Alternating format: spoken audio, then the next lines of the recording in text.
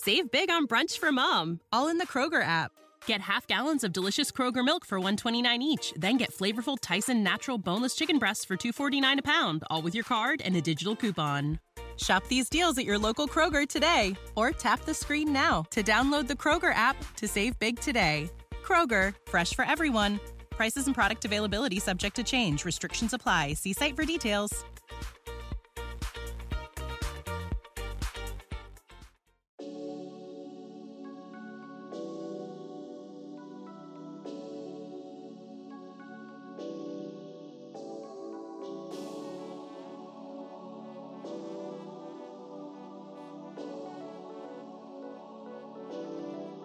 Decorating Pages is a podcast dedicated to taking you behind the scenes of the designs of your favorite TV shows and films. Each episode, I'll be sharing design stories from some of Hollywood's most famous sets, interviews from set decorators, production designers, directors, and actors about creating the look of TV and film, about their design inspirations, and stories that take sets from page to screen.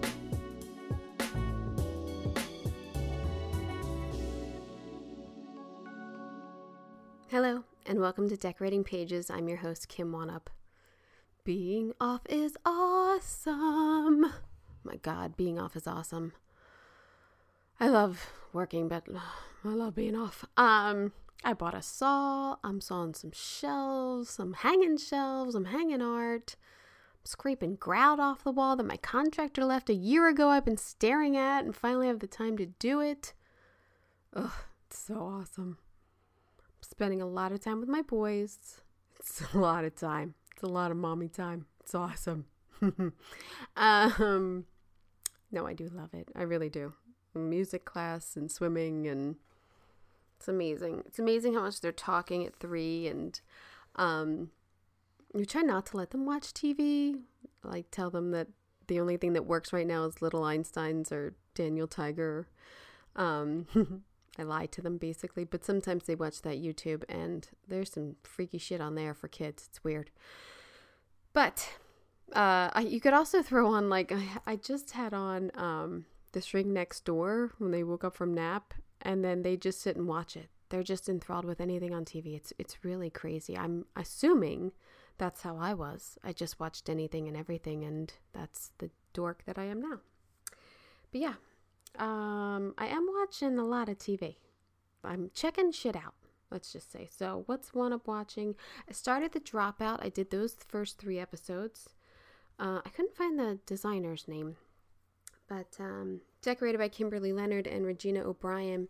A lot of lab stuff, and this apartment of one of the main characters that I feel like you can't see. It looked really cool. It's really dark, and there's some golds in there, and it's very well done. The story of Elizabeth Holmes, who sort of lied to get this medical device made, and she's like 19 years old.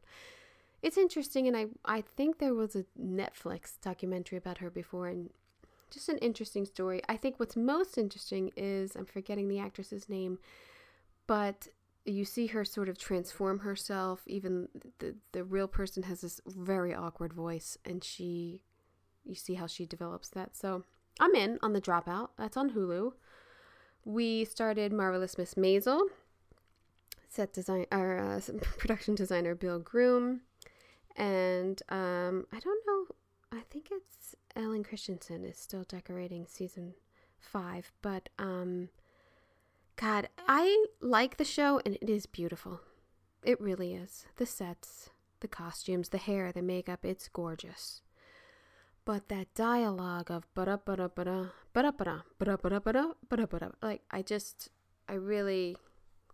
mean, sometimes I need a gummy to watch that, because there's just that I don't know, and the joke, and then I don't know. So I'm not like stoked to like get through that season, which they're only giving me an episode a week anyway, like my child. But yeah, it is gorgeous and a hell of a lot of work. So bravo to them. I started the series For All Mankind. Production design Dan Bishop and decorator Diana Fries.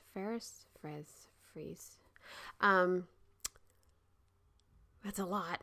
That's a big show. I don't know how you do that. The moon and spaceships, and I love that Joel Kinnaman. Oh, God, he's hot. But it's okay. I'm like 4 episodes in. I just thought I'd check it out. You know what I mean? Still week by week with this Pam and Tommy by production designer Ethan Taubin, who I hope you caught his episode last week, and set decorator Naya Petraeus. That's a lot of work to do those 90s. I know, rough show. So the story's kind of stalling out in a sense, and so I can see why it's only like 8 episodes. I started Joe versus Carol, production designer Marco Rumpf, and set decorator Jamie Cranny. I got about 20 minutes into it, and I thought, I really don't want to give Tiger King any more of my time. But the look of it is, dated Florida and these tiger cages, and it seems like they CGI'd a lot of the animals. I think that's a good thing. But the look of it's, that dated sort of vernacular, pedestrian vernacular, which they nailed. So it looks, the look of it is good. I also started, you think I'm crazy. I also started Bel-Air, which is the Fresh Prince of Bel-Air, but now it's drama, which I was very cautious of because I watched every episode of Bel-Air. Fresh Prince. Hello, from Philly.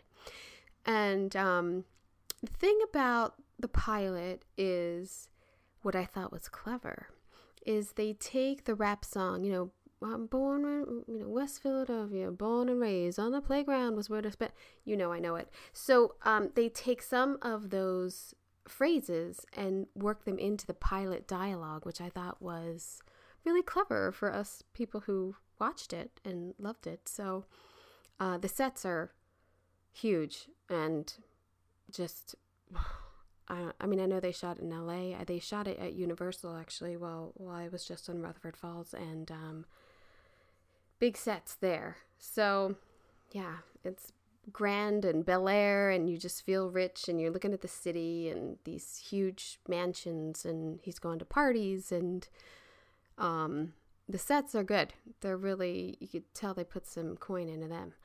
Production designer Corey Kaplan, and again, I could not find a decorator name, but bravo there. Last night, I watched Lucy and Desi documentary directed by Amy Poehler. I love Amy. I do. I don't, and even like with like Being the Ricardos, I respect Lucille Ball. I really do. I really think she was a phenomenal businesswoman and get it, but I don't get why we're so fascinated with her now. I could see being fascinated with her in the 80s or maybe 90s, or I don't know. I do respect her, and I know like that the production company Desilu that they had produced so many shows that The Untouchables and Star Trek, and but I don't see. It just feels like such a stretch in trying to get people to appreciate Lucy right now or remember her, and I don't get it. I'm sorry, I don't get it. Being the Ricardos, it was beautifully done. Production designer John Huntman and set decorator Ellen Brill. It's superb, and it's like a film you could reference, for the time period. It's gorgeous. It's not that, it's the story. Like, I just am not into it. That's just me. So, yeah, I put a couple hours into the tube this week. It was nice. I'm not gonna lie. It was relaxing. Well, I'm busting my ass all day working, when I can, when I have 5 minutes, if they nap, or like, as they like to say, no nap, mommy day, no nap. Yeah. So on this week's episode, I have another Oscar-nominated set decorator, and 2 weeks ago, I had Amber Richards of Power of the Dog, so I hope you're checking that interview out too. But funny enough, in this interview, Shane and I sort of talk about how God, we're still lucky that they even show the production design awards at this point because of the lower viewership of the Oscars and the relevancy of award shows and such. And then like 2 days later, they announced that they will not be showing the creative Oscars live.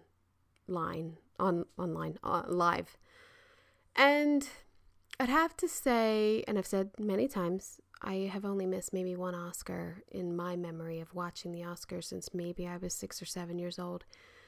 And it's so sad to me that they are taking that away, because it did inspire me. It did inspire me to try to figure out what a production designer is. Or editing, like, you know, even when they show that sound editing clips and you start to hear things about a film, you're watching the Oscars because you are a film fan and because you love it. And maybe it's not as relevant as it used to be, but for people who it is relevant for, now not to be able to be exposed even to those little 10-second tidbits of people's work, I think it's a real shame, and I think the Academy really should be ashamed of themselves. I do.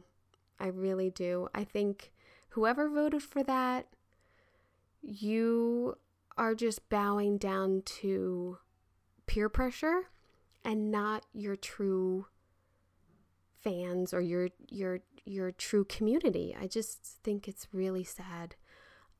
Because it did inspire me, and it still inspires me to look. I mean, last year, Jan Pascal won. Like, how phenomenal is that? Like, I am in awe of her, and I know that woman, and I can text her, and I appreciate her work so much. And to be even from 7 years old to, 40 something, I, am in awe of people in this industry, and I just think it's a real shame that they did that. But nevertheless, I do have an Oscar-nominated decorator here to talk about his wonderful work, too.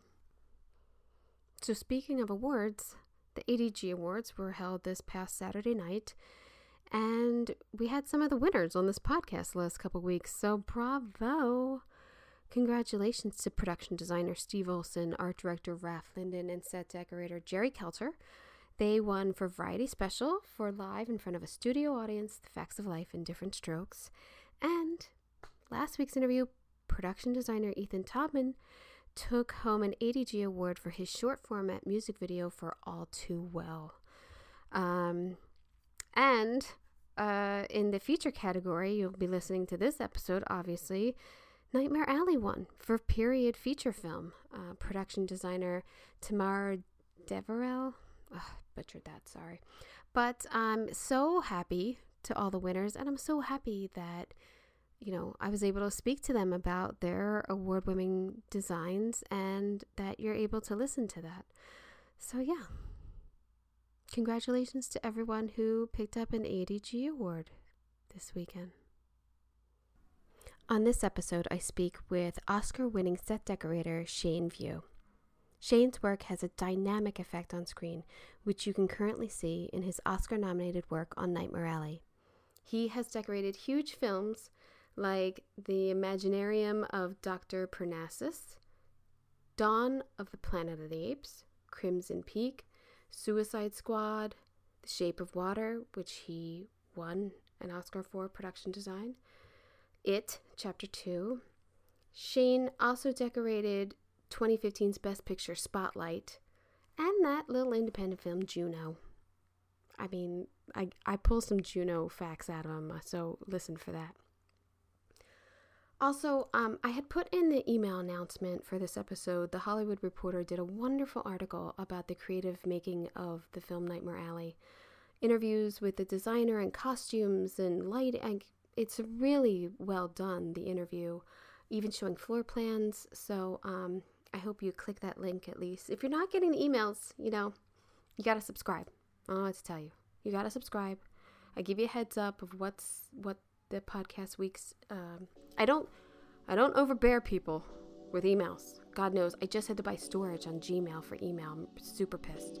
But subscribe, and then you get like one email when I send out a podcast. It's not bad, I swear. So I hope you enjoy.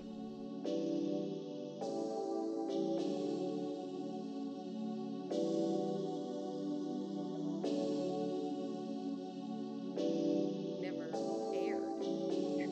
Wow. It was a lot, but I look back and I really loved it, but it was a lot. But isn't it a lot for everyone? Isn't it? TV's a hard beast for sure. Yeah. It's much harder than the features for sure. I don't think people get that, like producers and such. They don't get that a lot of times, because I know I've been told, well, we can't hire her for this because she doesn't have any feature experience, and it's like, are you kidding me? I've done 1 hour, half hours harder than 1 hour, but yeah. So you kind of cut your teeth on it. You learn to make decisions and stuff a lot faster. Yeah. You know, and you tend to have to be a little bit tighter about a lot of stuff that you do, which I think makes you much better prepared for features than anything else. How'd you get into decorating? You know, I worked at an accounting firm in Vancouver, and I really hated what I was doing. And someone recommended I go do a commercial one weekend, and I did it, and I absolutely loved it. Yeah.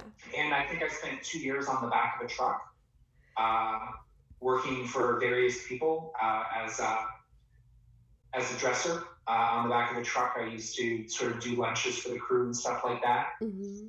And then some decorator, crazy guy, offered me a pilot because he couldn't do it. And I had zero experience, and, you know, fuddled through it and really enjoyed it. And through a series of comedic errors and stuff like that, I sort of was able to keep on working as a decorator after that, and spent many years doing television in Vancouver, and, you know, started getting little features here and there. You kind of work yourself up. God, it's a crazy jump to make in one move. You know what I mean? A lot of people go like, oh, I was a PA, I was a buyer, I was a dresser, I was this and this and this. I mean, I find it always fascinating how we all sort of got where we are, because everyone's story is different. It's crazy to me. It is. And getting up to being a decorator nowadays, the path is not as clear as it used to be. No. And you kind of worked yourself up through the ranks and sort of did it a certain way, and that seems to be kind of out the window nowadays. Yeah. And how people sort of come into that path, you're right, it's pretty crazy. I also find that people, because we're so busy right now, you're not working your way up as much, and you're kind of thrown into it. And I hope that like some of our etiquette, I would say, doesn't get lost in that. That's what scares me. You know, that's a great point, because when I started in business, I worked for a decorator who was very, very old school, and this was back in early 2000. And when she went to dress a set, basically all the smalls and stuff were laid out on tables. Mm-hmm. All the artwork was laid out a certain way. Everything was unpackaged a certain way. There was a certain way you hung your hardware. Yeah. And it is not that way anymore. You know, everything is kind of out the window, and people, you know, don't know how to do things. Like, I went to school, we did this course in Vancouver that the union offered. It was to learn to do set deck. So I learned how to pack a box, learned how to tape a box, learned how to lift a box. That's fantastic. You know, everything from the basics all the way up. And now, you're right, though, the etiquette is not there anymore about basically how you go in and dress sets.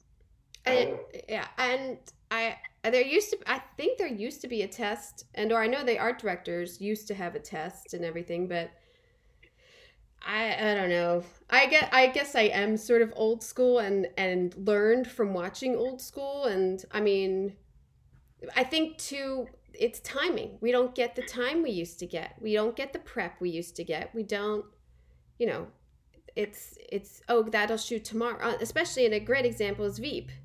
You know, the green room, you know, it's Monday morning. We're going to shoot the green room on Friday. And you're like, I can't do the White House green room in 5 days. They're like, well, how much is it going to cost? And you're like, it doesn't matter. I could give you $1 million. I can't do this. I can't do this. And then it shoots on Friday. Like, somehow you just get it. You sacrifice here and there, and you fake it, you know, but it sucks. Yeah, you know, it seems to decorators are getting pushed into these corners nowadays where things just have to happen, you know. Yeah. It doesn't matter how much money you throw at it. You know, it doesn't matter. It's just... You can't scare them. You can't scare them with money. No. No. Not even one. No. Yeah. What are you working on? What are you working on right now?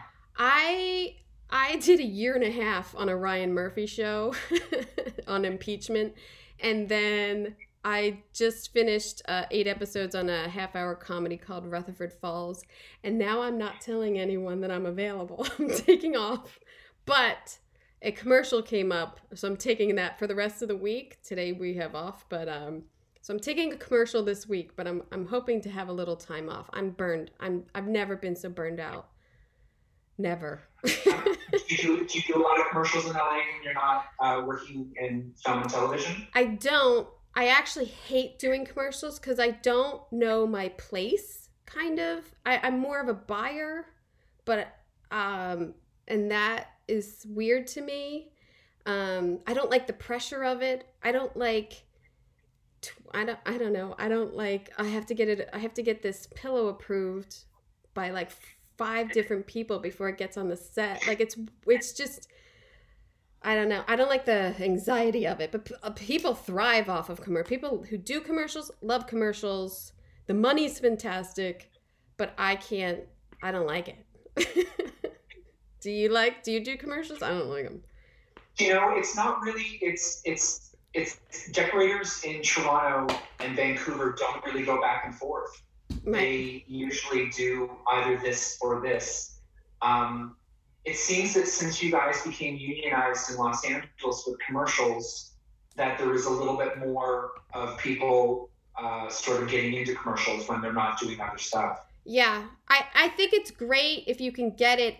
I have one contact, and basically if he calls me, I'm usually busy, and then, you know, he doesn't call me anymore, and I just kind of sort of synced up with an actor's product on a show. They needed someone while we were filming, and so now when they do her products, Kristen Bell, then that's the only reason they're calling me, because I'm easy and I'm familiar. You know what I mean? So, and that's fine with me. I'll be easy and familiar all you want. So, you know, it's fine. They're never huge things. It's not builds, and, you know, it's not a Super Bowl commercial. It's baby products. Congratulations, by the way, on your nominations. I mean, many nominations, I should say.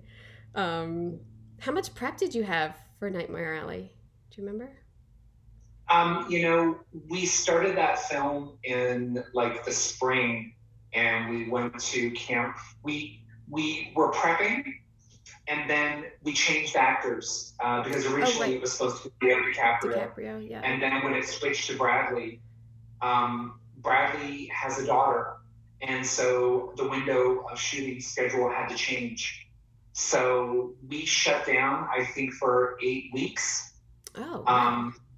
And so with that, I went over. Queen's Gambit was coming over, and so I did the Queen's Gambit component in Toronto. Wow.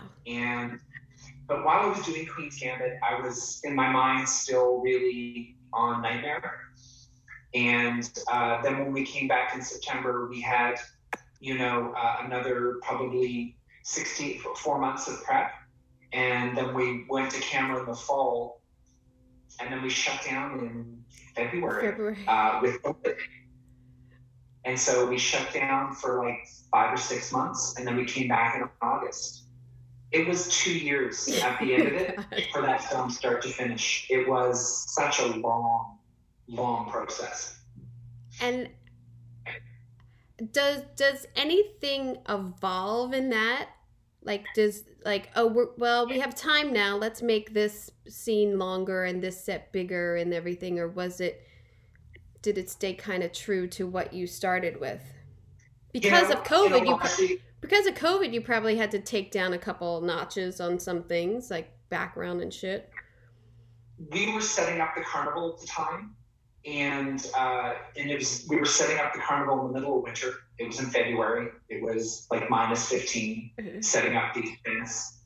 And when we shut down, we had to walk away. We weren't allowed to pack everything up. It was just, we're done.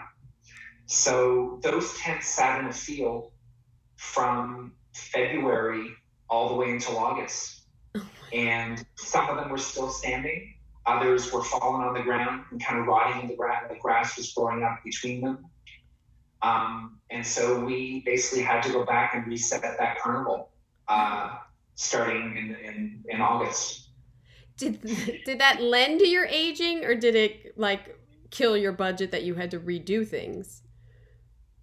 You know, what I will say about doing a show with Guillermo is that art department is super important. So I won't say that we had an endless amount of money, but they always made sure that what we wanted to do, we were able to accomplish. Mm-hmm. And, you know, I come from a bit of a money background. So for me, I'm very diligent about money.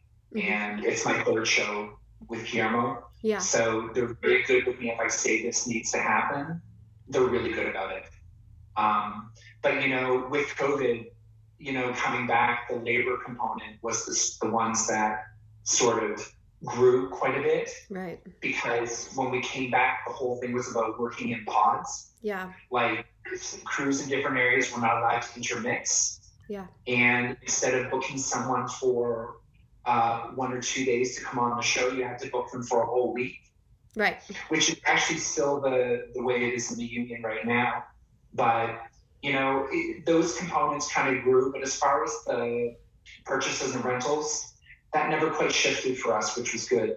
Well, that's good. I mean, I have no idea how much all of these studios have spent on COVID, giving us masks and shields and testing. And I mean, and at a certain point, even with the show I was just on, with the huge surge that we had here and actors getting COVID, and then we're pushing and we're holding dressing and they're holding locations, and there's just this like COVID budget. I don't know where to code that to. COVID. I don't know. Like, it sucks. I don't know how much they have to just bleed for it. I don't know.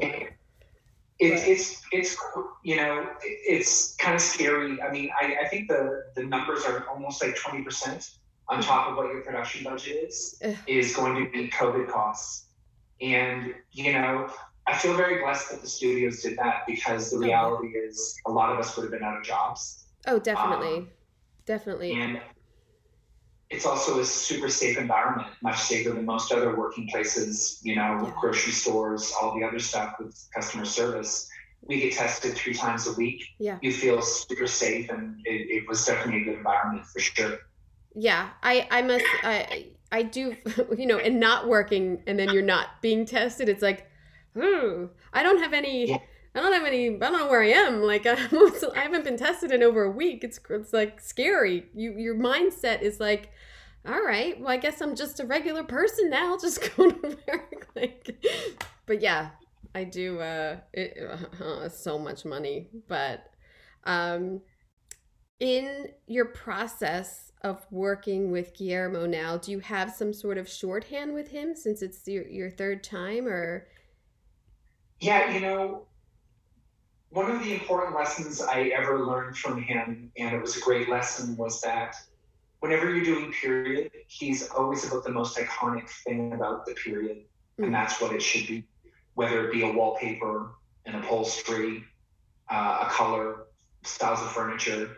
You know, he doesn't, as much as his shows are sort of theatrical, he is very much about the most classic pieces. So once you have that language with him, he kind of lets you do what you need to do.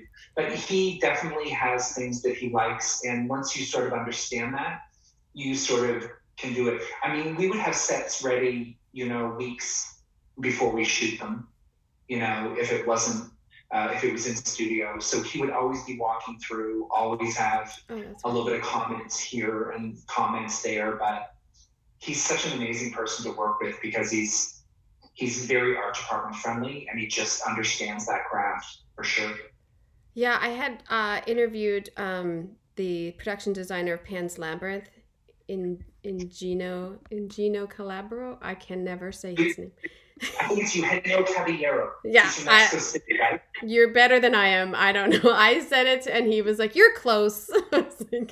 But he just raved about the process of working with him and how the collaboration is there, and his sketches, and how much he gives you to go with, and is specific, but like lets you build on that. Always approachable, and what's great about him is he's got a great hand. So if there's something he wants to explain, he can draw it and sort of go through it with you. And it's again, he's got a great hand. And what's really great about working with directors that are super creative is that they give you what they're looking for straight up because you know what they're looking. Yeah. It's much easier than working with a director who doesn't have the vision, and you kind of have to present it to them. Yeah. Because when you have the vision, it just makes what you do so much tighter and better. Yeah. The Art Deco, and I think you like the Biedermeier. Is it a Biedermeier type style? Throughout her office and the houses, like, did you find that? Did you have that fabricated, or? So I think I put 80,000 kilometers on the truck doing Nightmare. Every weekend on a Friday afternoon, I would probably drive down. So living in Toronto, I would shop in Michigan, Detroit and surrounding, and then I would go to Buffalo, then I'd go to Pittsburgh, then I'd go to Philadelphia, and then I'd go to Hudson, which is in upstate New York. Right. It's a bit of a swoop. And I would do that religiously because, you start fine-tuning what you're looking for. And the thing about deco is that there's so many different versions of deco that it can become very overwhelming. There's European deco, there's American deco, and a lot of the deco furniture is very, very small. So the scale of it doesn't work for a lot of sets. Chairs especially are very low in deco. Yeah. And so I spent a lot of time doing a lot of driving and a lot of processing. And, with those sets that you get the one key piece that really works for you and you lynch everything else around that. Yeah. That's kind of the way I surround that. But, there was this woman in Reading, Pennsylvania, I think her New York City Modern. She's in the middle of nowhere and she has this old movie theater. She had a store in New York for a long time. She had the largest collection of deco furniture I've ever seen. No way. Her place is amazing. Really? And you're talking $50,000, cabinets. I mean, she is primo with what she has, and she was a really, really good source for me. Oh, and it was finding certain. There's a company in Pittsburgh, Artifacts. I don't know if you know those guys, but he's got over 100,000 square feet of furniture. He has like this massive warehouse full of furniture that is not on the showroom floor. And it is amazing what that man has. And so it's fun. Is he a rental for productions in Pittsburgh, or he's He does rent the film, but he has a store. I see. The store just doesn't really represent the volume that the man has. He's a hoarder. Yeah. He does rent a film, and he is by far so reasonable with his prices. I mean, I used on the last show we just did in Toronto. I find it worth going down there and filling a truck and sending it up. Yeah. It's fantastic. But yeah, for me, it's just repeatedly going to stores until you sort of get in your head where you want to go. with the set that you're sort of looking for. Was there a lot of discussion about the palette of the circus versus the deco, or did they want to with colors and stuff like that? Yeah. Yeah, I mean, Guillermo has that worked out in his head, you know.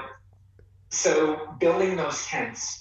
So we built all those tents from scratch, and I found a company in Illinois, I believe.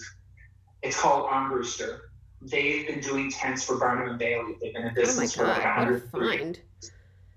And, you know, finding the right canvas for weight, you know, so that you can get light through it. Because usually when you put up tents, they recommend a 16 to 18 ounce canvas. But that's too thick for us. Right. So I had to go with a 10 and a 12. And, you know, so that was just sort of a new thing. And in order to do those things, I think I ordered over 12,000 meters of fabric. And then it all had to be scoured to wash all the product out of it. Then it all had to be dyed. And even the natural color in the it was like a natural and a red and like a blue, and all those colors, you know, had to be sort of hand dyed. Wow. And then after they're dyed, everything had to be fire retarded. And then after it's fire retarded, it all had to be aged. So there was like a 6-step process just to present those tents. And, you know, it looks like you build a tent, you put it up. It's just so much bigger than that. And Guillermo is so big on aging and wear. You know, I had a full-time upholsterer that was just on tent duty for us, you know, that would go through and do cuts and sews. If we're shooting on camera the next day, Guillermo would want a patch. So you'd have to go through and rework a section to make sure that kind of worked. And, you know, damage from the winds of those things being up. So, you know, that carnival, every morning I was there at 6 a.m. to do my tent checks. To make sure 7 days a week. Because, you know, with the engineering of those things, they have to come down once the winds go over a certain level. So you're putting them up and down all the time? Not all the time, but, you know, when the winds are too high, they can't shoot there. And certain tents would have to pop down or get buckled down. Or the bigger tents, you couldn't really take them down. You'd have to tie the sides up so the wind goes through it. Yeah, so, you know, it had a life of its own, that carnival. I mean, you also had a lot of rain. There's a lot of rain scenes in those. And that's what I kept thinking, like, oh my God, everything is wet. It's just so annoying in the rain scenes. But, I mean, at a certain point, it lends to the aging. But, you know, this scene is before that scene. They're not shooting in order. You know, he's at that carnival for a while. Yeah. And then he goes back. And so when he goes back, it's the same carnival. It's just he sold it to someone else, right? The guy, or he died. Yeah, it's not in the same spot. It's a traveling carnival, so that carnival would pick up and move all the time. Oh, okay. So, but same idea. Yeah. I was watching the rain thinking, ugh, that's annoying. That's annoying. And the merry-go-round, I mean, was that a find, or was that... I mean, that's more of a set piece, though. Is that dressing? I've never done it. I got all the rides. You did. That was on. Oh, true. When we do amusements, I do all the rides. Yes, that's true. Yeah. I found that carousel in Northern California.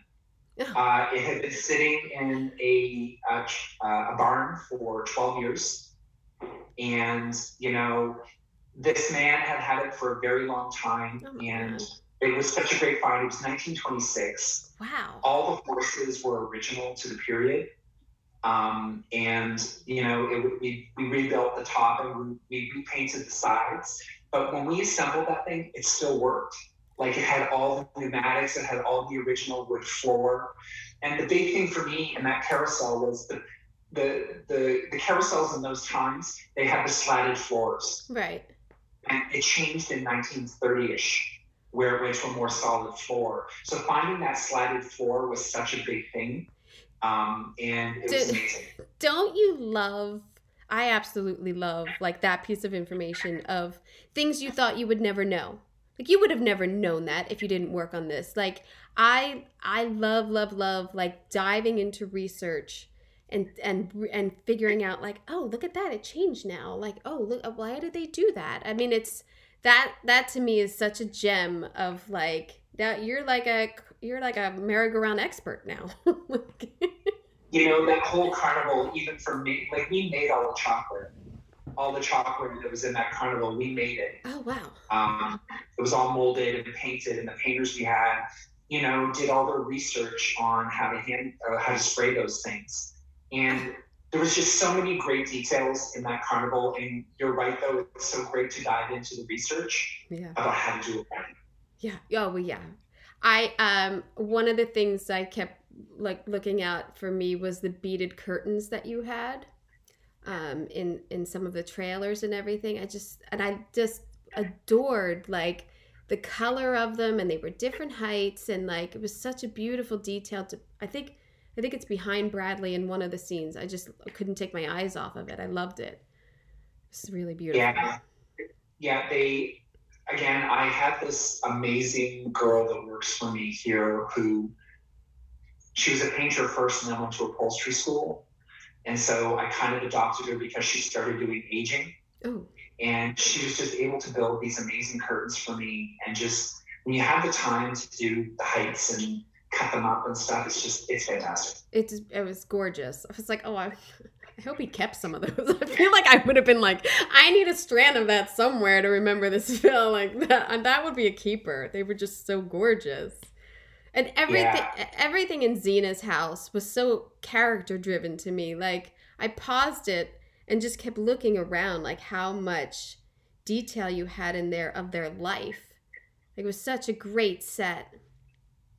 It was Guillermo's really good about giving you bios on characters. Oh, that's so fantastic. And so great. So her story was that she just travels with everything. And it's when she goes into when she can afford to go into a bungalow, all her life goes into these because she travels with that. Right. And so it was just such a great piece of information to have, because it just makes what you do so much more. It's invaluable. Anything you can get, like, I always say the worst thing is doing like episodic TV and they go to like Stacy's house.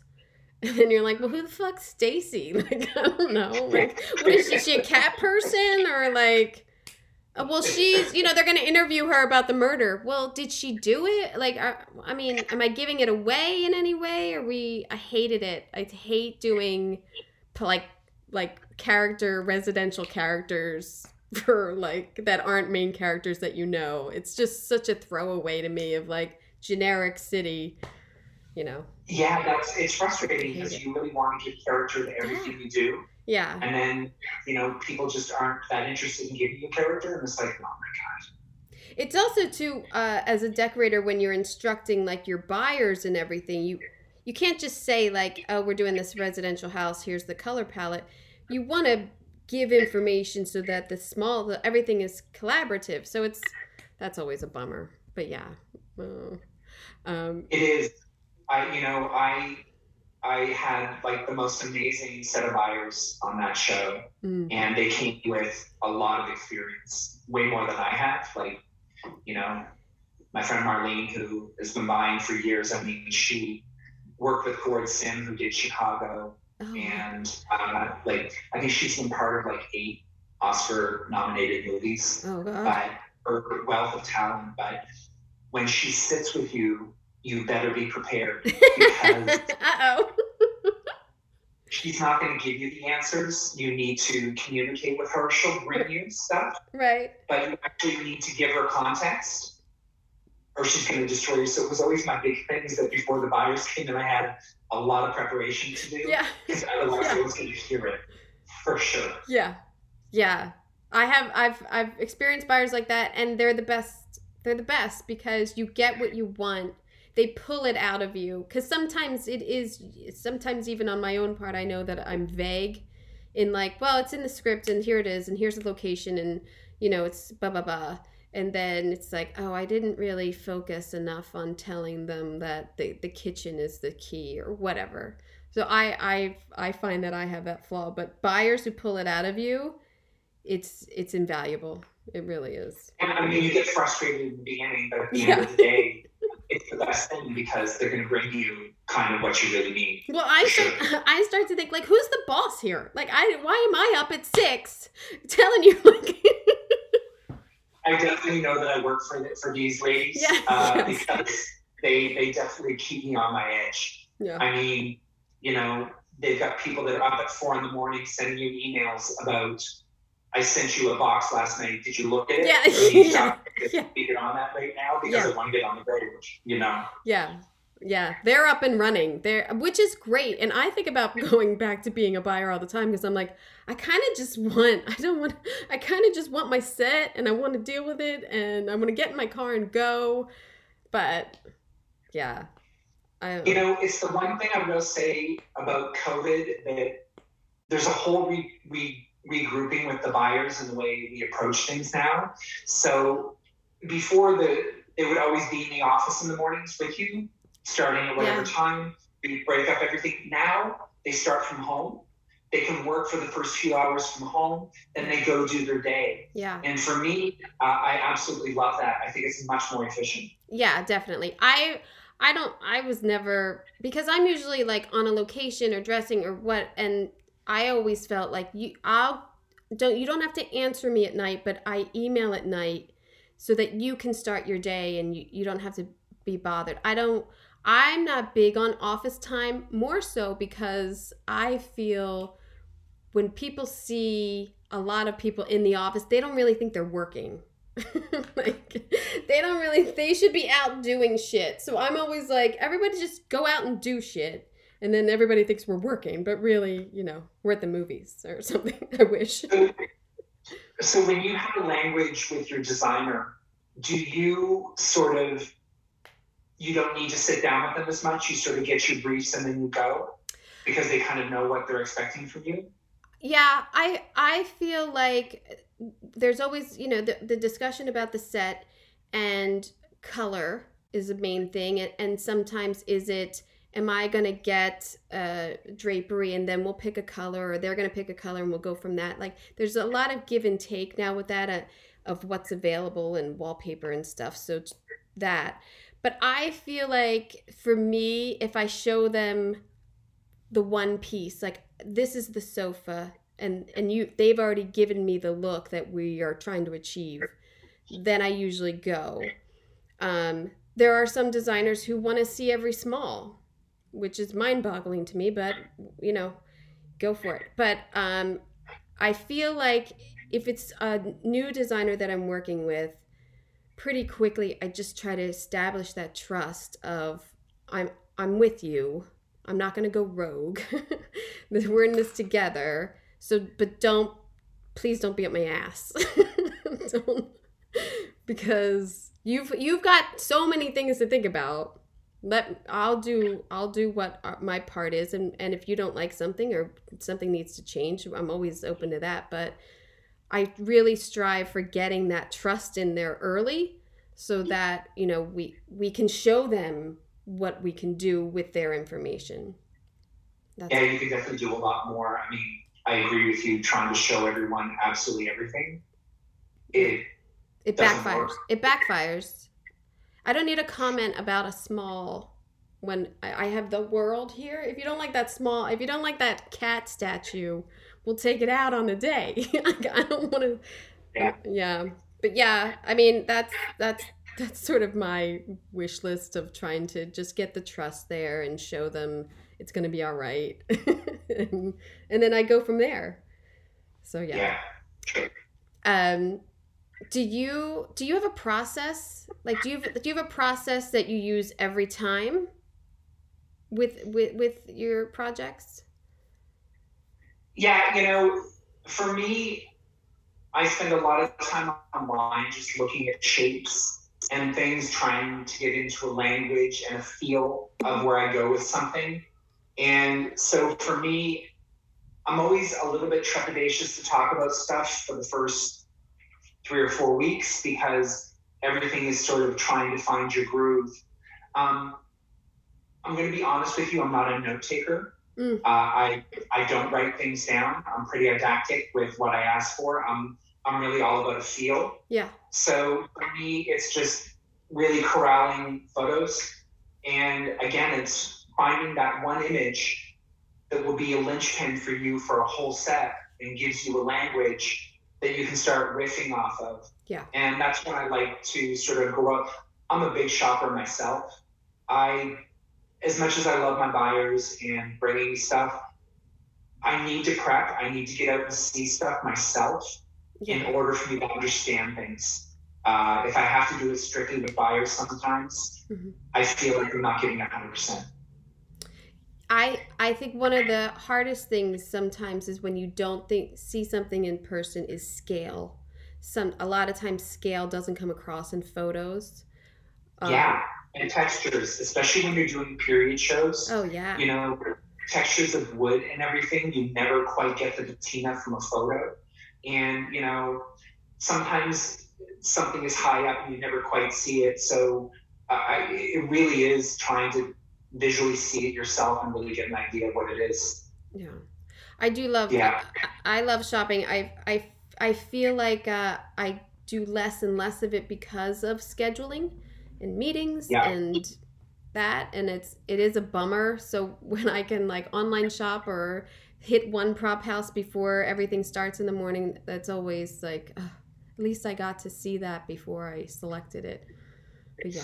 If I'm doing a build show where everything is about a build, for me it's really about working with the creatives that I have, whether it be the fabric, I tend to use a lot of upholsterers and fabric people for aging and distress and building. So for me, it's building the language of how we're going to sort of lay things out and building sort of different shapes and stuff like that. So for me, it's hitting the ground with them every day. And, you know, I log a lot. I'm always on my feet. I don't like being at my computer a lot. I like sort of being down and dirty with it a lot. I tend to understand things better.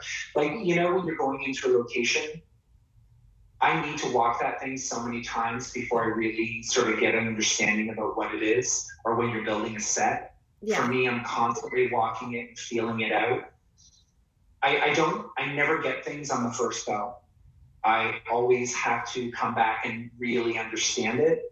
My mind's a little bit thick that way. I just need to sort of go things over and over before I really get what it is.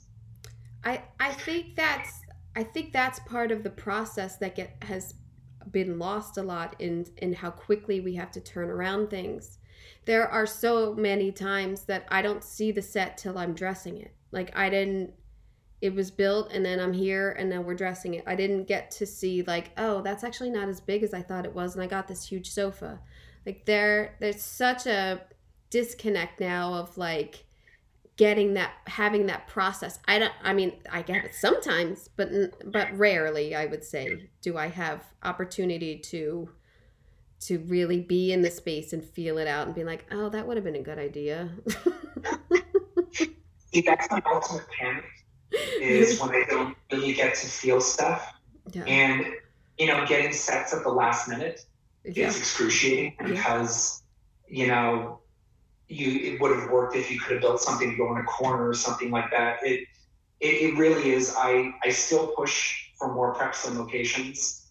I'm always that one that, and I'm fortunate in Toronto to work with a supervising art director that I've been with for years that is really about art department. So he tends to offer more of us for that. But that's nice. It's stressful going to locations that you haven't done before and you're dressing on the day. Oh yeah. Was Shape of Water, I mean, those were all built, or was that any of that location? Yeah, I mean, I think 80% of that show was studio. Mm-hmm. And then there were definitely some locations that we went into and sort of did. You know, what was great about that show is I had that show shot before we started shooting it. You know, it was really great to understand the congruity of a lot of what was going on. They repurposed a lot of sets from the show called The String. So the shapes and sort of were kind of there. And, it was such a tight little show that you were really able to wrap your head around those characters, Oh, yeah. There were so many things you never saw with her and him, but they were sort of there. But, yeah.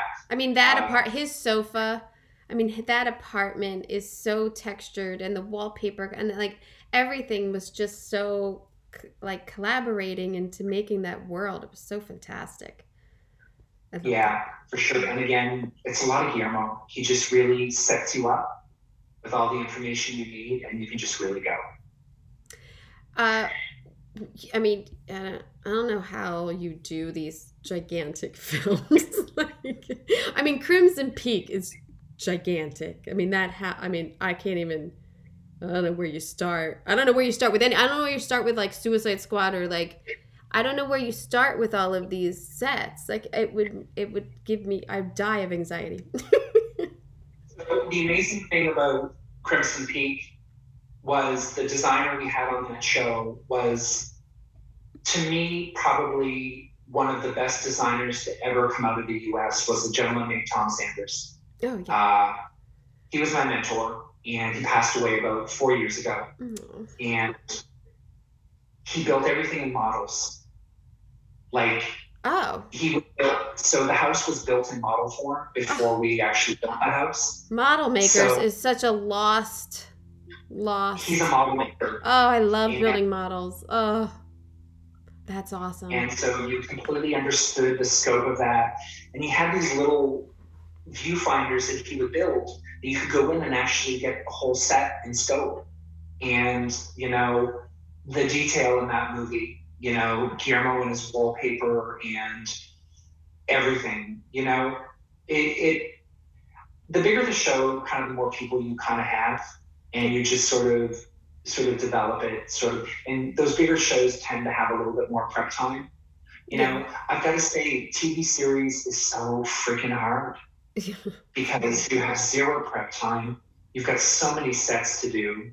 You never quite get a full script until 3 or 4 days before you go to camera, or even the day before camera, and things kind of change.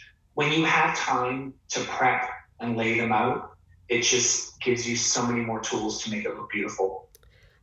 Completely agree. But when you're doing like Fast and Furious and things with cars and everything, and that must be a lot of last minute things of like, oh, we're gonna see down the street now, or is it like?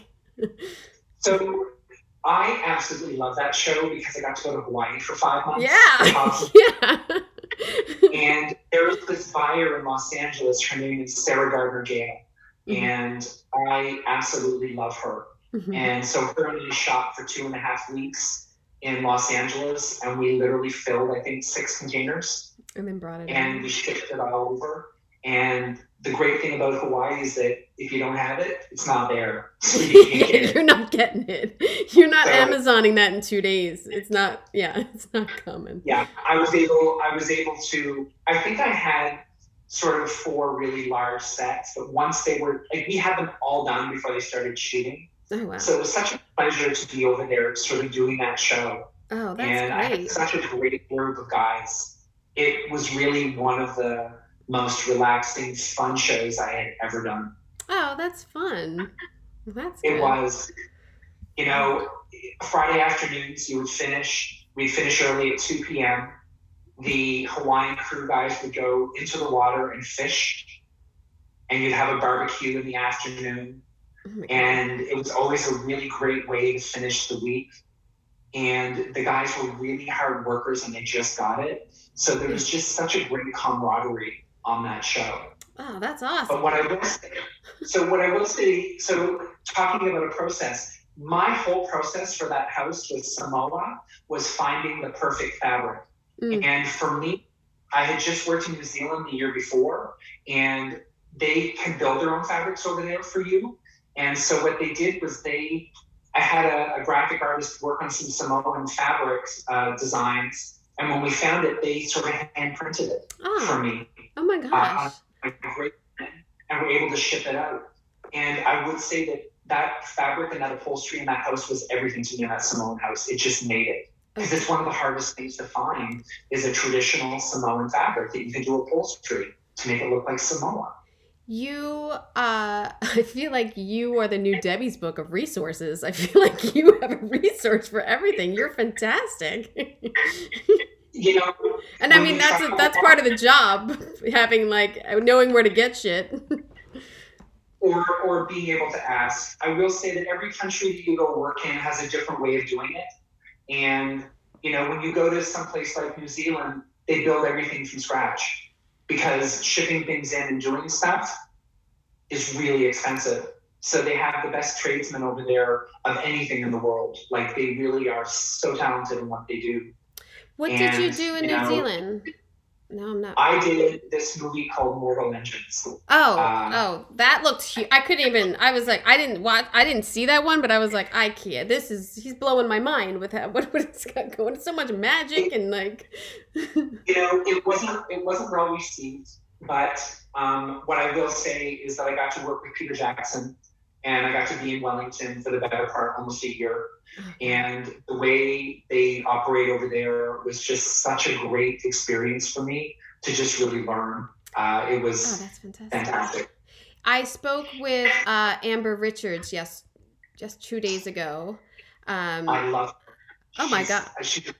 Yeah. She's so sweet. She was so kind and so nice. And I was like, and also to hear the process in New Zealand of how she was dressing sets and then, came into decorating. And I was like, that's kind of how it should be. Like, you're almost like little decorators. Like, she got to do so much being like title of set dresser. And I was like, well, you really weren't, you were an assistant decorator. You weren't really, but yeah, she was lovely. She was absolutely lovely.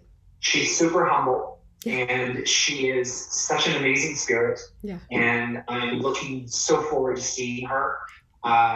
Her assistant buyer is a woman named Eliza. And Eliza is a very, very, very dear friend. And they've always been great to me when I'm over there. Oh, wow. I went over there very briefly last year on Lord of the Rings.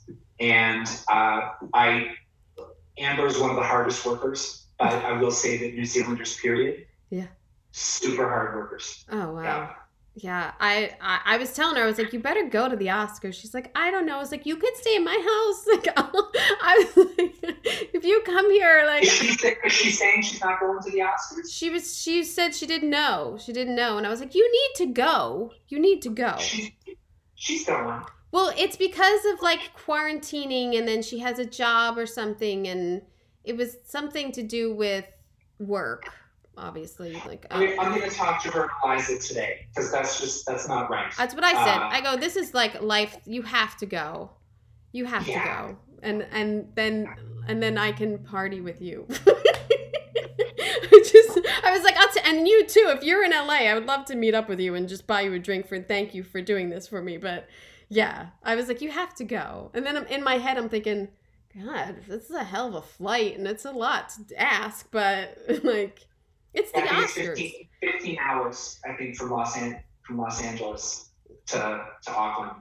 Yeah, getting in and out of New Zealand is crazy. Well, that's because coming back, it's the lottery about getting in and out. You can't just vote to go back. You actually have to go on a lottery.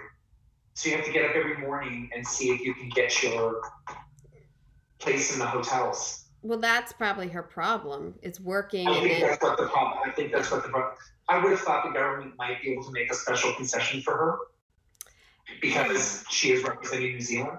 Yeah. So hopefully they might be able to make something happen for her. I hope so.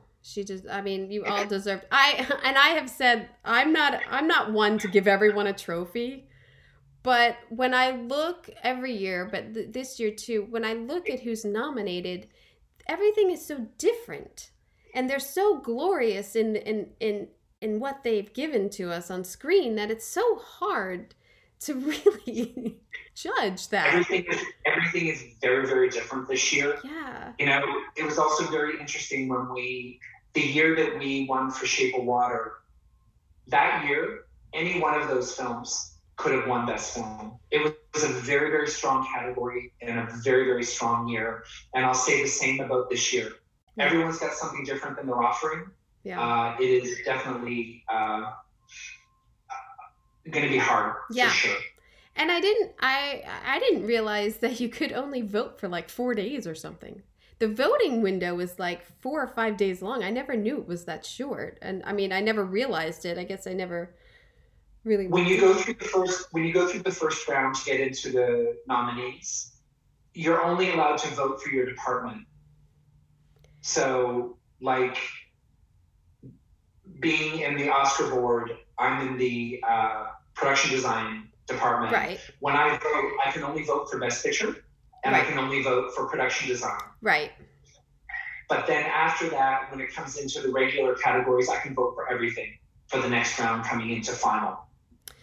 So like in the Emmys, there's like every other year, the costumers in the final round can vote in for the production design, or like the editors. Like it rotates every couple of years. We can't, and the same vice versa.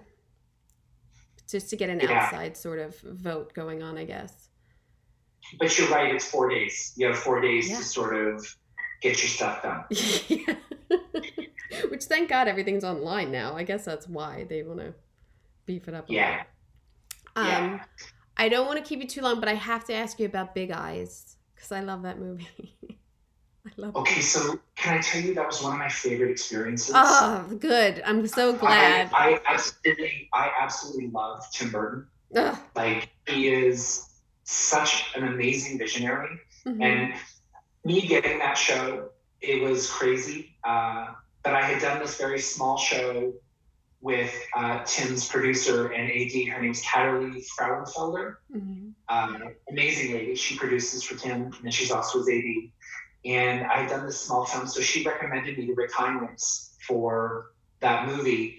He saw, I think it was 6 or 7 people, but they ended up going with me, which was great. But what was great about that film is that I think I built almost 350 frames. And that was the biggest challenge on the show, was building period frames.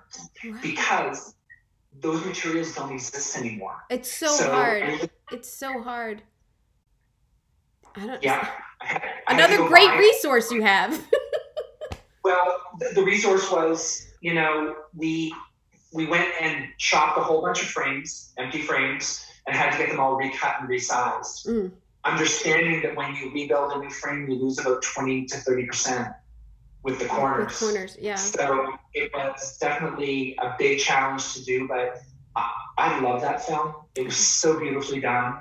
And Bruno Divinel, the DP, the guy could light with a light bulb. He is honestly such an amazing cinematographer and not a diva. And he just does what he needs to do and very, very low key. But that's great. Yeah. I love that film. I saw it in the theater, and there was it was downtown at one of like the Oppenheimer, like a really beautiful theater.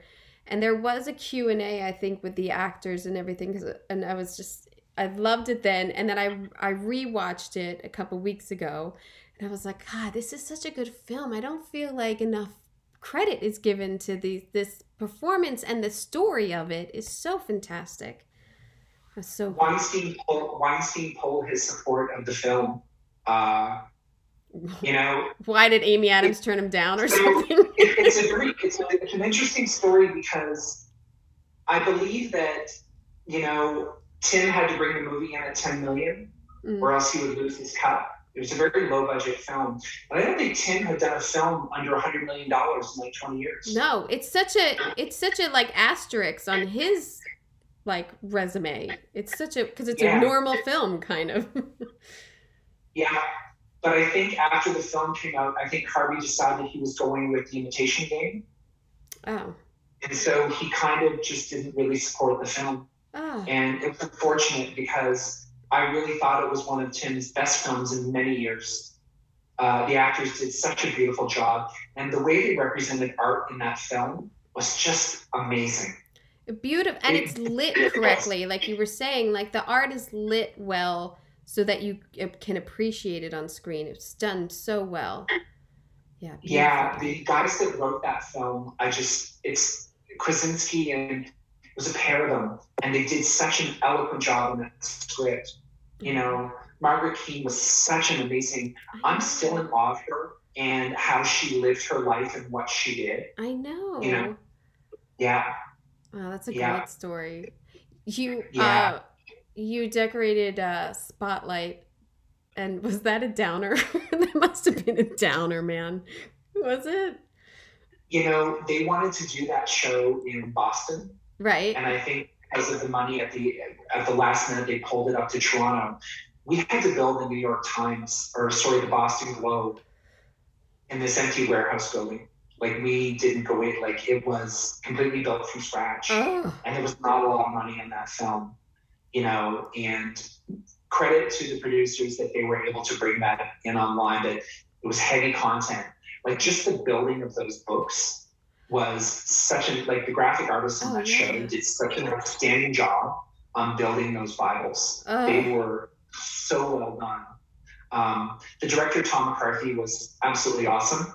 But they literally had a full-time graphic artist there all day creating paperwork on the day to make sure that the whole... because the way... That's so they great. also didn't shoot that show in sequence. So getting the language of that really right, the writer was there every day.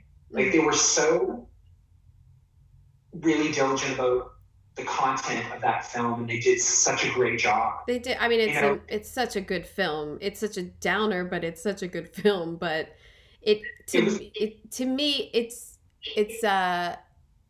seemed like you had a lot of locations on that one to fill some space. I mean, it did, and it was painful to do because Tom wanted the Boston Globe to be exactly what it was in the photographs. And when you actually looked at the bullpen, it was the most uninteresting, flat bullpen. I mean, so many of those shots you shot into the back of the door. And it was painful for me to do. But he wanted it that way, and at the end, it really worked. Yeah. It's such a great, and that was a big departure for me for how to decorate. But I love the film. Yeah, it's a great thing to watch and feel like you're actually being told the truth instead of some propaganda and being talked to. You're talking with them, and the discussion of everything. That's what I like about the film. Yeah. That was definitely low budget, lot of locations, lot of dressing on the day, but it worked. Yeah. And did you pick the hamburger phone in Juno? I did. You did? Oh my God. That is fantastic. Now there's your Oscar. There you go. There you need another one just for that. So we did that film for $7 million. It was a very, very low budget film, and Jason knew exactly what he wanted. I mean, he's like, I want a hamburger phone. And the thing is, that thing had to come from Japan. Yeah. And back in the late 2000s, getting things like that, it was... Anyways, that film was so quirky. I absolutely love that film. Yeah. Yeah. That film, you can watch. I watched a part of it in getting ready to talk to you, and I was like, I got to get back to this. I got to watch this whole thing. And J.K. Simmons is just so good. And, like, everyone knows their part, and even Jennifer Gardner's good, like, making you feel sad. And, like, everyone's so good in it. There's so many good actors in it. The music was fantastic. Yeah, and I think Ellen Page actually had a big part to do with that. And the language of the way they spoke to each other, it was just really cool. Yeah. It was one of those things that could either really work or just not work. Yeah. And it hit really well. And I think the costumes are nailed. I think it's a really good capsule if someone later has to do a period film. Do you know what I mean? And I think that's always like, if someone could look back on your contemporary film, and use it as a reference, I think it's a huge compliment. I think. So, do you know Steve Sacklin, the designer? I don't know him, no.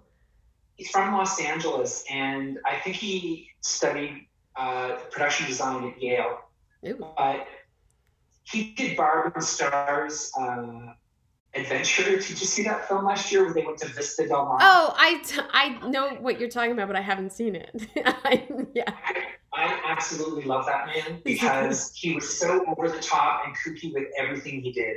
Oh, like he was such a fantastic designer and worked really well with the director, Jason.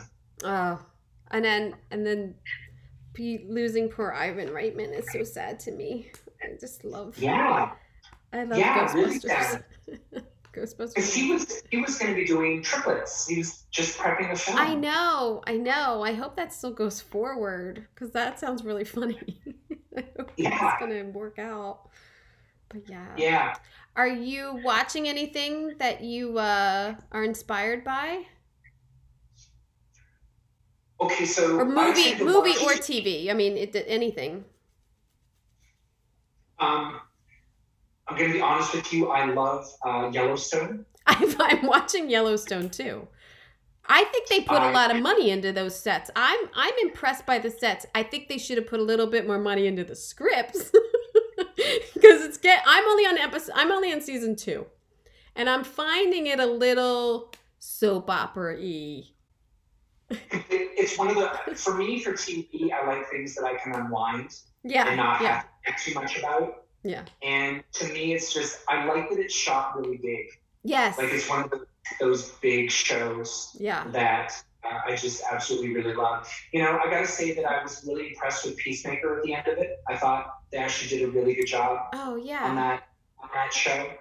I love European shows. You know, everything is Scandinavian, like the tunnel or the bridge. Those shows, I just love them because it's always nice to see set deck in different locations other than North America. Yeah. You know, it's such a great thing. I love Luther. I love that show. Luther's brilliant. Luther's really good. Yeah. Yeah. Yeah. And there was one, The Killing. The Fall. The Fall. It's called The Fall. The Fall was really good. Yeah. Super creepy. Yeah. And I love the decoration of Sherlock.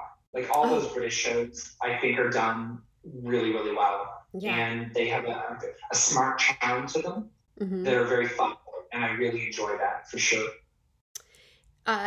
Is there any film that you wish you decorated? My favorite film is In the Mood for Love. Oh, nice. Wong Kar-wai. It is absolutely the best, looking film. I think it just stands up as being the best. I'm going to say that I've been very, very lucky to work with directors and stuff that I put on my bucket list. I would definitely love to do a much larger sort of science fiction type show. It's the one thing that I haven't done. And the one thing for me is that I'm obsessed with Denis Villeneuve and Patrice Vermette. They're a very sharp contrast to what I do because they're big, expansive, simple shapes. Yeah. So when you look at it, have you watched Dune? I've watched Dune, yes. And I can't imagine, like, I think you have to have such a relationship with the special effects and what they're really going to do and how you intertwine that. Like Mandalorian and everything, when they shoot all that thing in the round and they're just expanding and you're decorating something. I think it's such a fascinating process that is an evolution of set decorating that I really appreciate. So yeah. Yeah, stepping outside your comfort zone is something I always like to push myself because when you get complacent in what you do, it becomes very, very hard. So speaking of The Mandalorian, do you know Amanda? I don't. I think I've met her once or twice, but I don't know her. I feel like I've met her. Yeah. I like her a lot. Yeah. She is definitely a workhorse. Yeah. And it is someone for me that, holy shit, that woman works hard. Yeah. Well, that show, that was no joke. And she had a very tight budget on it, I'm told. So, which blows my mind. I don't know. But yeah. So, yeah. But yes. Because I think she's doing a lot of other shows now at the studio. I think she's doing The Mandalorian and one other one, right? I know that Jan Pascal is doing the Obi-Wan. And then I She might have done Boba Fett. I'm not sure. She might have. I think you're right. Jan did? No, Amanda. I don't know. Amanda. Yeah. Because I had, when Jan told me that, I was like, I would die to work on Star Wars. I would, like, that to me is like, that's cool. Like, that's the coolest thing. So when she's like, you wouldn't, I mean, the budget isn't what I thought it was. And I have to get all these buttons and like all this, you have to make it up. Like you have to do it. And I'm like, oh, I didn't think about that. I don't know. Like, okay. But it's still got to be great. You're like doing Obi-Wan. It's awesome. So I'm really excited to see that when it comes out. She's my hero. She's the nicest person because she has done so many White House sets and now I've done so many White House sets that we have like a short language of like, hey, you know, Nixon, where's this? like so yeah, I love her. She's amazing. But yeah, she's like a brand ambassador for kind of what we do. Yeah. You know, I just think on a larger scale, most people don't really understand what a set decorator does, or really the scope of what we do, or the contribution to the shows. Yeah. And what I love about Jan is that she's very good at being our brand ambassador and making sure that that's set. Yes. I wish that, you know, at the Oscars, the previous winner could be there to hand off, like sometimes they do with like Best Actor and everything. They should do that for all of them. That would be so kind and nice. I agree. It just feels like the below the line. Yeah. You know, we just... Yeah, we're lucky we're on the telecast at this point. They tolerate us. Yeah. You know, we're put in a corner, we say thank you, and then we go away. Yeah. It's the one thing about the Oscars, like when you're at the BAFTAs, you sit all together. Like if you're nominated with the director, you sit next to the director. Oh, right. Whereas at the Oscars, there's like a two-tiered system there. It's the actors and the directors that sit up front, and the below the lines are kind of in the second tier in the back. Right. Yeah, it should be every film, every crew together. I agree. Yeah. Because there's camaraderie when you go to that with your, you know, the people you're with. Definitely. I mean, I'm surprised the creatives still make the main show, especially with, you know, the viewership down and whatever they want to call it or whatever. I'm surprised they haven't cut that just to make it shorter and more tolerable to the audience. It's a shame if they do, but we just won't put that out there. Yeah, no. I'll edit that. I'll take that out. I don't want to give anybody any ideas. Well, thank you for making this work. I'm so sorry again that I was late. I was like, literally, it's LA traffic got me again.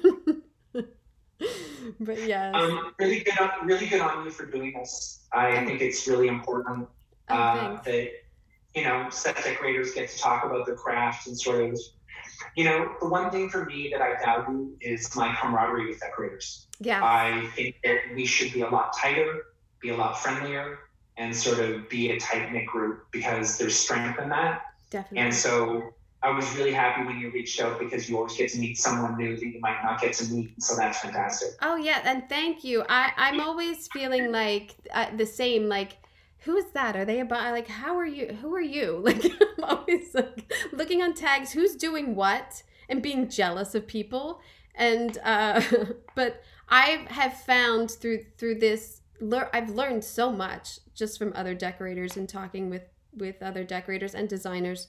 But there is, like, you know, when I see someone else's project, now I feel like I can reach out to you and be like, oh my God, this was fantastic. Like, I do hope, like, selfishly, that I just want to appreciate everyone's hard work because I know how hard it is. So, yeah. Well, good on you for doing it because I think it's important. Thank you so much. I will send you the link. I'm probably going to put it up in 2 weeks. Amber's episode came out this morning. So if you want to take a listen to hers, she was very sweet. But yeah, and really good luck. I mean, I don't know how you vote this year. Like I said, it's so hard. I'm just proud that we're there with those people. That's really the most important thing. And just being able to talk to your peers and sit with them is my favorite thing about awards season is that there is a dinner they do the night before the Oscars, and they do it with your category. Oh, that's so nice. You go get to have dinner with everyone that's nominated, and it's not like them and their partner. It's just them. Oh. So it's a nice tight knit group. Jan will probably be there because she's and they'll bring a couple of representatives. So it's the nicest thing to be able to sit down and just have a nice meal. Oh, that's fantastic. That's really great. Yeah, I would have to say the nomination process is great till you don't hear your name. And then you're at the bar. Then you're done. Then the pressure's off. There's nothing wrong with being at the bar. No, rip that. I get the Spanx off. Go out the bar. I'm done. So yeah. Thank you so much, and I really appreciate your work. It's very inspiring. I feel like I talked to a master in this interview. Shane's work is just so inspirational to me, and I'll be honest, it's intimidating. Like, I feel like I'm always sort of trying to get it done beautifully and correct, and this guy's like deep diving into merry-go-round horses and learning the research of it. I mean, not that I don't do the research, but it's just like, wow, I don't know. These huge films, I mean, listening to the amount of detail he's putting into these sets, it's just so inspiring to me. Makes me kind of want to go back to work. So thank you so much for your time. And as I have said, it's a tight race. It's such wonderful sets, and knowing, we all worked through COVID to get to them, it's just amazing. And really, and a reminder, that wonderful article in The Hollywood Reporter about the creative process of Nightmare Alley, it's really something to look up if you're into it. I never realized, like I said, that Oscar voting is so short. March 17th to the 22nd, so get your votes in if you are a Oscar voter. I hope you got an earful. I'm Kim One Up, Decorating Pages.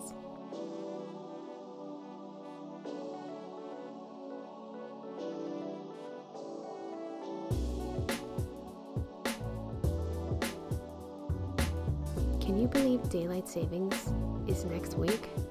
Thank God. That means summer is right around the corner.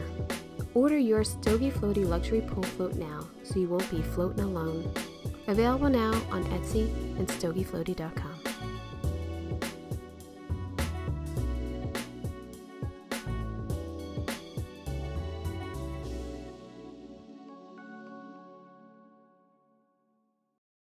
Save big on brunch for mom, all in the Kroger app. Get half gallons of delicious Kroger milk for $1.29 each. Then get flavorful Tyson natural boneless chicken breasts for $2.49 a pound, all with your card and a digital coupon. Shop these deals at your local Kroger today, or tap the screen now to download the Kroger app to save big today. Kroger, fresh for everyone. Prices and product availability subject to change. Restrictions apply. See site for details.